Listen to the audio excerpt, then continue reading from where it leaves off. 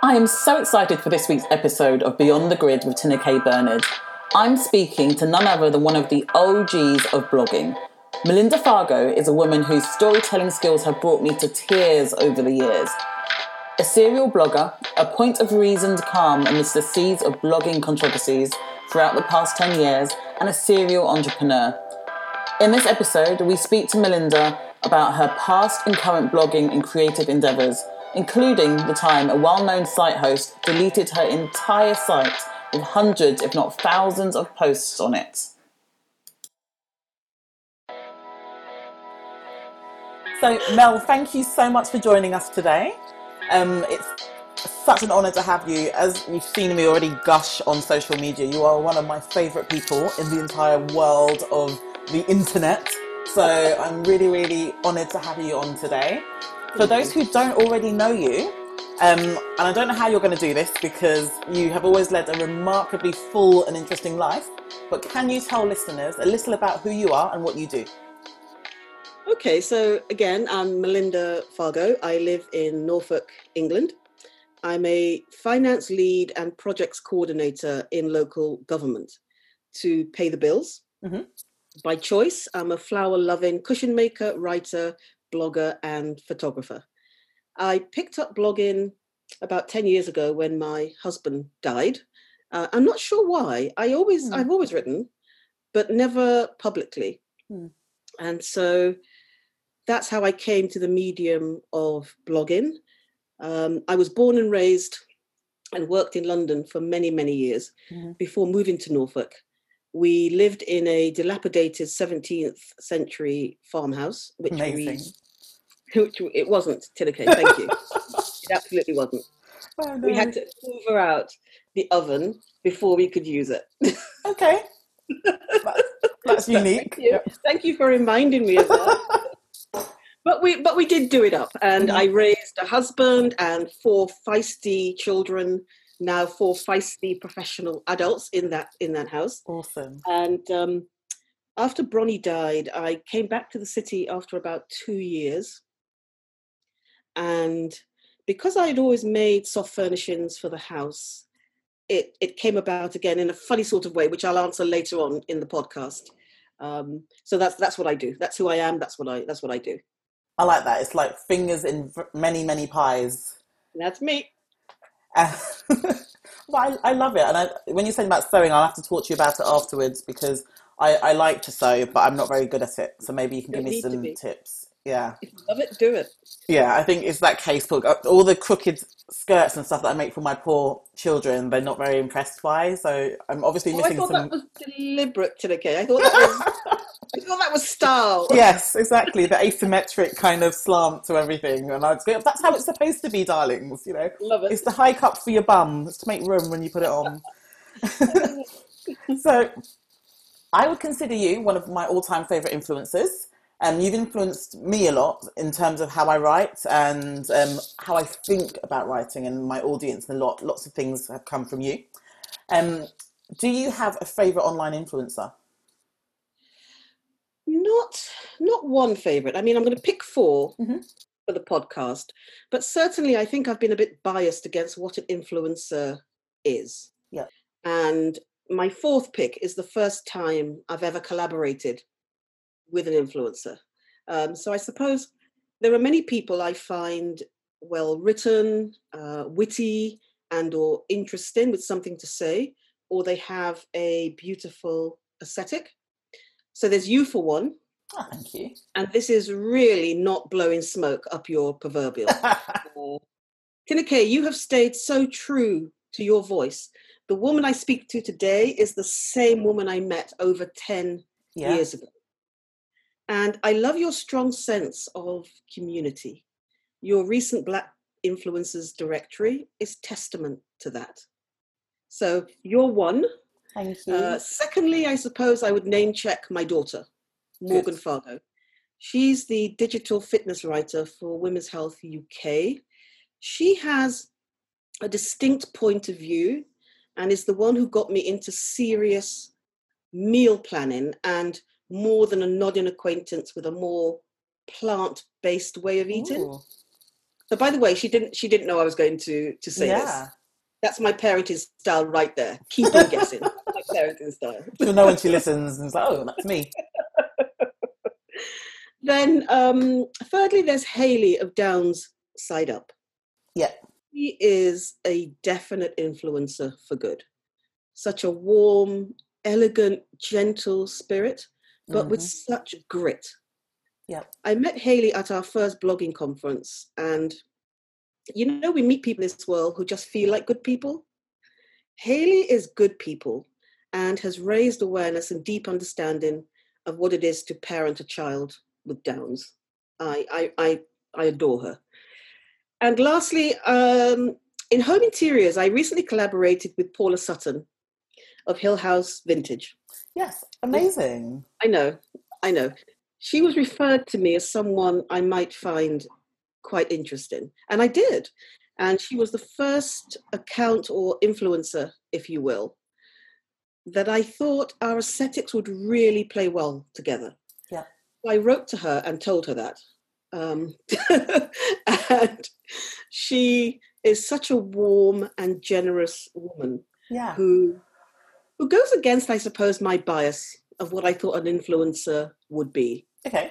She's down to earth. She's haughty in a self-deprecating way. She brings her A game, but doesn't mind you knowing she's had to dust off plan B or even plan C. Yeah, so she's very, very real.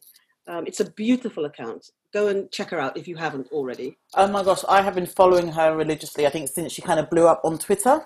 And, I think that's when a lot of people kind of became aware of her maybe a month or so ago. And I was blown away by her style. And maybe because it's so different to anything I would ever have in my home. But she was so, so self-assured and so this is me and, unapologetically her.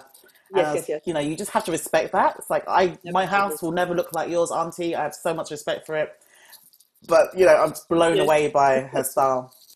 I'm so glad you've worked with her. Yeah. I love her style. And, in her style, I see what I try to aspire to in some of the fabrics and feelings and thoughts that go into some of my picks. But, so I suppose those would be my 4 picks. Amazing. And in a way, that leads really nicely on to my next question, because you've mentioned, obviously, that you worked with Hill House Vintage. Is it Hill House Vintage? Yeah. Yeah, Hill House Vintage, with your business, The Cushion Maven, which is amazing, by the way. I absolutely love the choice of fabrics you choose. So what made you decide to create The Cushion Maven? I wish it was a more interesting story, but it's quite prosaic, really. I went on holiday a few years ago with my sisters, and I forgot to bring my camera. So when I got home, I had a 2-day stopover at Mum's in London before going back to Norfolk. Yeah. And because I hadn't taken thousands of pictures, I didn't have thousands of pictures to be poring over. Yeah. So we were just sitting, liming, and she just said she was going to buy some cushion covers. And I said, out of nowhere, not having sewn in 12 years, oh, don't buy them, Mum, I'll make them. And I found myself in a fabric shop. I bought the fabric. We came back. We laughed. I sewed. And thinking about it, I guess in Norfolk, I converted the dining room into a sewing room. Okay. And I remember at the end of everybody's day, at the end of Bronnie's working day, at the end of the kids' school day, everybody would come in and join me. Aww. The kids would try to break my machine or... the point where we even set up it was a big room, a dining table, so they could come and eat and we could talk and laugh. Yeah. And I think, do you know what, Tineke? I guess grief and the parts of you which can save you refuse to be silenced. And I think that's what happened that day. And I think my love of sewing and my fabric addiction and the love and the warmth of when I was sewing came back. And that's how The Cushion Maven came about. That's wonderful. And that is a lovely story, Mel. That's a beautiful story. It's just the memories, isn't it? And it's when you said about the children trying to break your machine. I've got a lovely Singer sewing machine that's the love of my life, and I had to buy a separate one for the girls so they'd stop trying to use my one.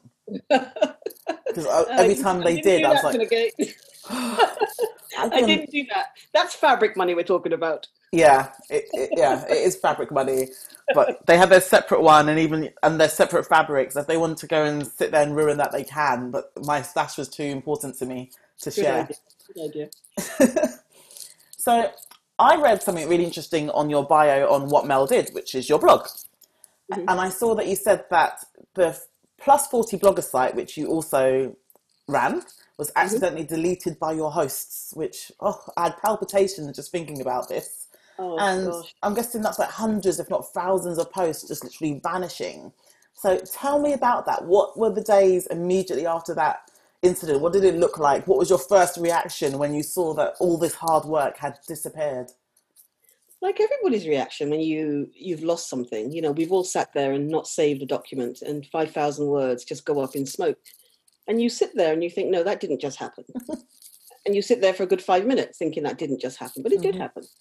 And just a tiny bit of background, Post 40 Bloggers was born of attending too many blogging conferences where not only was there no Black representation, there was also no Post 40 voice, no articulate Post 40 voice. Yeah. So Post 40 Bloggers was created as an online magazine site to celebrate these voices. The quality of submissions, Tineke, were outstanding. Yeah. You had to be more than just 40. You had to be 40 and bring your A game. Yeah. And I loved it. I loved being editor-in-chief. I loved the sub-editors, I worked with very much. So that was about, 6 years? Yep. The day of and the days following the deletion of our account by our internet host was filled with, at first, lots of emails and phone calls, more emails, more phone calls, trying to get someone who could take accountability, trying to get someone in the upper office to understand this is major. This is what you do. Yeah. But it didn't seem to resonate that we had lost the work of years of 600 subscribers. And my bar got so low, Tineke, that even an insincere apology would have gone some way to heal that knot in my stomach. Every morning I'd wake up and then remember the shitstorm. So for my own mental well-being, I did wake up one morning and realized I had to let it go. Okay. And that was when I told our subscribers what had happened. Yeah. Traumatic. That's been so hard. Traumatic. Did you ever consider, before you kind of made that decision that, you were going to kind of cut ties with it and let everyone know that it had disappeared, did you think of restarting it from scratch, or was it just too much time and too much work lost to even try and start again? In all honesty, that didn't occur to me. It didn't occur to me because it was born of a time and place. And it's like when you lose old photographs of your mum and dad from the West Indies. Yeah. You can't then decide to start that again. Yeah. And it was that sort of feeling. I had lost time, place, and relevance, if you will. Not that the 40 plus voice isn't still relevant. It is. Yep. But maybe my part in that project has played out. That makes sense. Thank you. Do you feel that now, in the way you're saying that, and about relevance and things, do you feel that there are more voices that are naturally being amplified now out of the plus 40 kind of environment, or is it still something that's lacking? I think there's still a lack. I think there's a lot of, thankfully, there's a lot of beauty blogs, fashion blogs for the over 40s, which are absolutely brilliantly done. And I don't know if it's experience that lends that kind of sass to those accounts. I would like to see more over 40 writers. Okay. Having said that, let's check her projects. It's her stories project. Yes. I've recently joined them. Awesome. As a little community. I don't have a lot of time to be joining lots and lots of groups, so I have to pick where I put my time. But that's a recent group that I've joined. But I think there's probably still a lack out there. I'm nearly there, Mel. I'm 35. I can nearly join the plus. I wasn't going to ask, but I didn't really today. But thank you. I remember when you started it, I was quite jealous that I couldn't quite join yet. I was like, I can remember you saying that. I was like, this isn't fair. I want to write. Why can't I be plus 42? So yeah, I'm getting closer and closer to joining that club. So in my eyes, from the few in-person conversations that we've had and the many online ones as well, you've always come across to me as kind of made from Teflon, like kind of like fearless yet incredibly compassionate and feeling all at the same time. Are there situations that you are fearful of? Gosh, yes. Usually those involving my nearest and dearest, worrying about trains, planes, and buses. Yeah. My prayers always include that God keeps them safe before I see them again. Oh.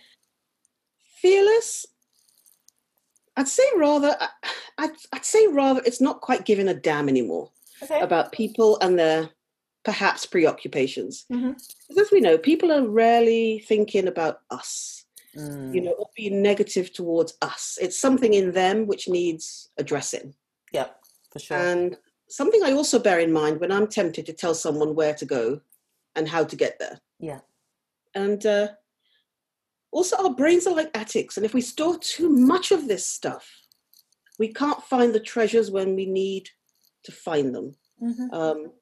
I learned this late in life, but it's such a powerful thing to know that we can just decide, I'm not going to be affected by that. We can just decide that we can change our stories anytime we like, because there are stories after all. Sure.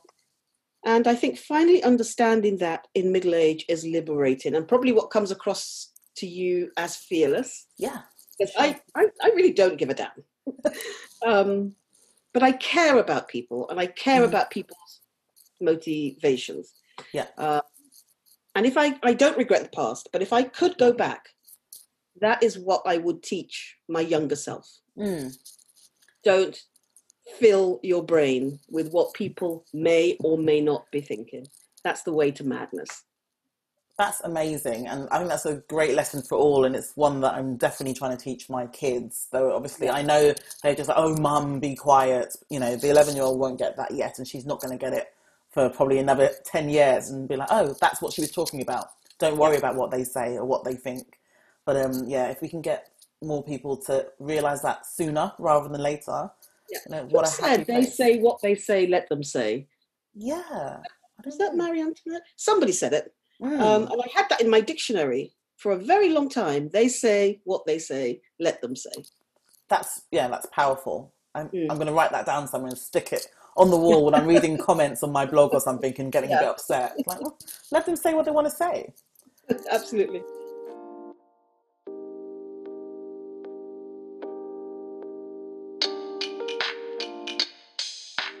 Talking about reading, what are you reading at the moment? On my Kindle, I'm reading Bird by Bird by the essayist Anne Lamott. I've come very late to Anne. Okay. She was recently referred to me by my cousin Sarah, another great witty writer. I read one of Anne's lines and was immediately hooked, as it's my sense of humour. So she said, my behaviour was deteriorating faster than I could lower my standards. How much do you wish you had written that? I just wish I had written that. That's perfect. So as a personal essay writer myself, I lean towards good essay writing. Trevor Noah, David Sedaris, and Alan Bennett are three of my favourites. Brilliant.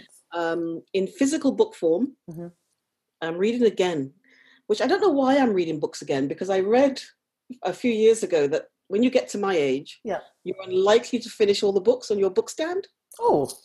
I'm not too sure why I'm rereading stuff. Yeah. But I'm reading Stephen L. Carter's The Emperor of Ocean Park. And it's a book I acquired many years ago in the States because the States is also our home because me and my children, we're all, I'm Black British. My children are mixed heritage, white American, Black Caribbean, Black British. And it's a family saga set in two privileged worlds, the upper crust African American society and the inner circle of an Ivy League school. I always like where two cultures are but. So that's what I'm reading at the moment. That sounds awesome. I'm going to have to put both of them on my list, and I'll make sure I'll put a link to both books underneath the podcast as well, so everyone else can join in and read, and we'll share our thoughts with you on what we thought about the books. So this is kind of a big question, Mel, but what's next on your list of goals to conquer going forward? I suppose there's three. I mean, the first one is on the top of everybody's list, which is to reunite with friends and family as soon as it's safe to do so. Yeah. I'm not that comfortable at the moment that it's safe to do so, but that's one. Two is to keep improving on the craft of writing. I've just started the shitty first draft of a personal essay, and which is about meeting my first real editor. And as with any essay, the shitty first draft is where you just pour out what you're thinking. Yeah. Because at the end of it, your essay will tell you what it wants to be about.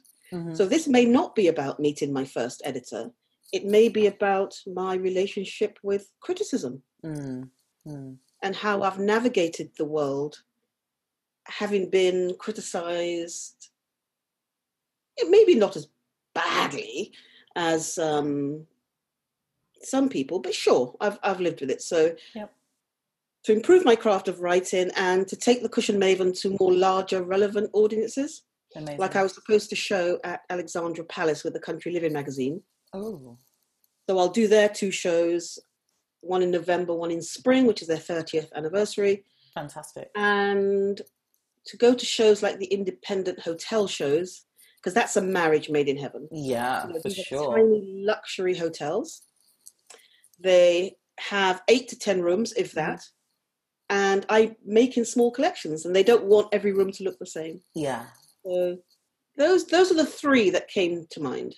That's awesome. And yeah, I could definitely see your cushions in a nice boutique hotel somewhere in the Cotswolds. In your house. Yeah, or in my house for sure. I nearly bought some the other day and I'm like, no, I'm determined. I'm going to learn how to sew a cushion. I'm not buying it, and I still haven't. So you probably will get it. You can do it, Tineke. You can do it. Well, I've got to the point where I've actually lost the foot pedal for my sewing machine. So I don't even know how or why, but I think I've been... Why didn't you buy something I said? You can't do it if you don't have the foot pedal. No, exactly. And I refuse to buy a new one because I must have it somewhere in the house. But I've been over cleaning and tidying and sorting, and now I don't know where I put it. Right. So not quite yet. Love it.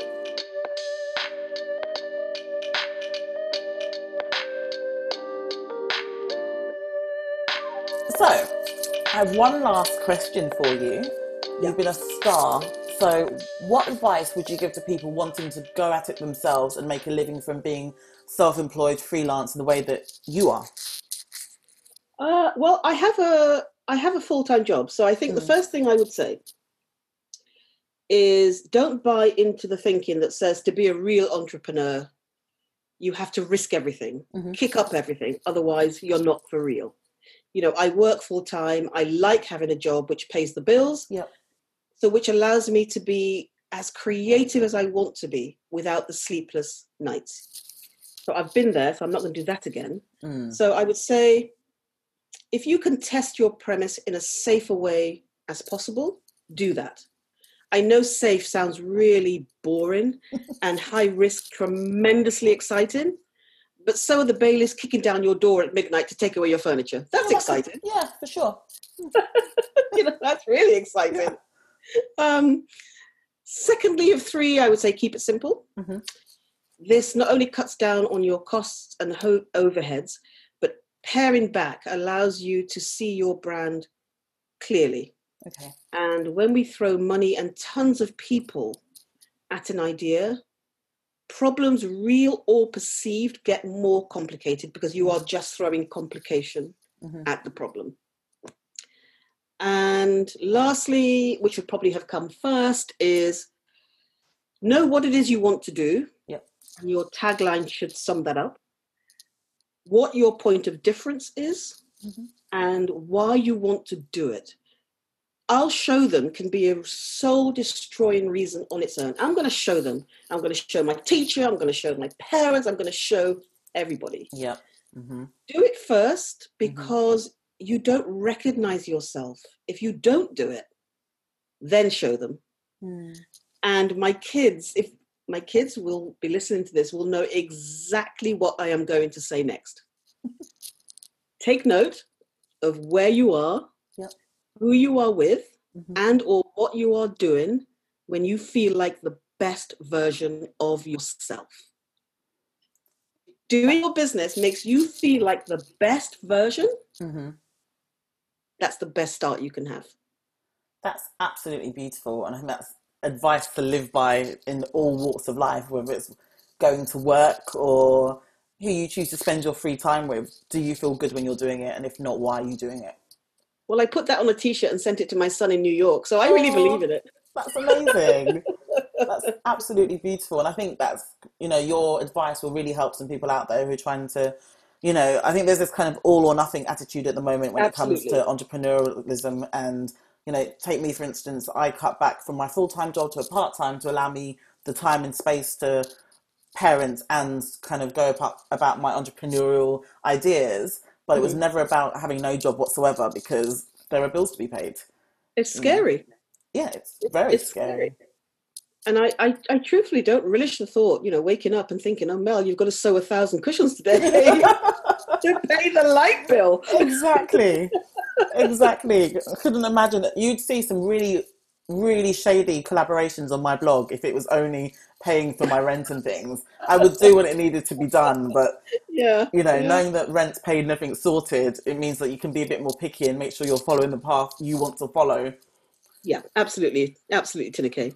So yeah, thank you for that. That's amazing advice. And Mel, you have been a star. Thank you so much for your time, and thank you so much for sharing a little bit about yourself and who you are beyond the grid, because my pleasure. You have an amazing Instagram grid, an amazing social media presence, and I think you've helped so many people over the years without you even realizing.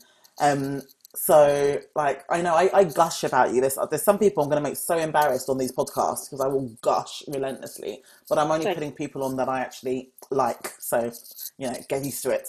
But thank you for your time and for sharing a slice of your life with us. And as I said, I will put links to your blog, to your Instagram, and to the books you've mentioned underneath the podcast so people can follow if they're not already following. And if there's any comments, I'll forward them on to you as well. So That's you. Lovely, Tina K. Thank you. It's been an absolute pleasure doing this. And quite frankly, any project you're involved in, and you don't even have to finish the sentence. Oh, that's brilliant. Thank you. You're welcome.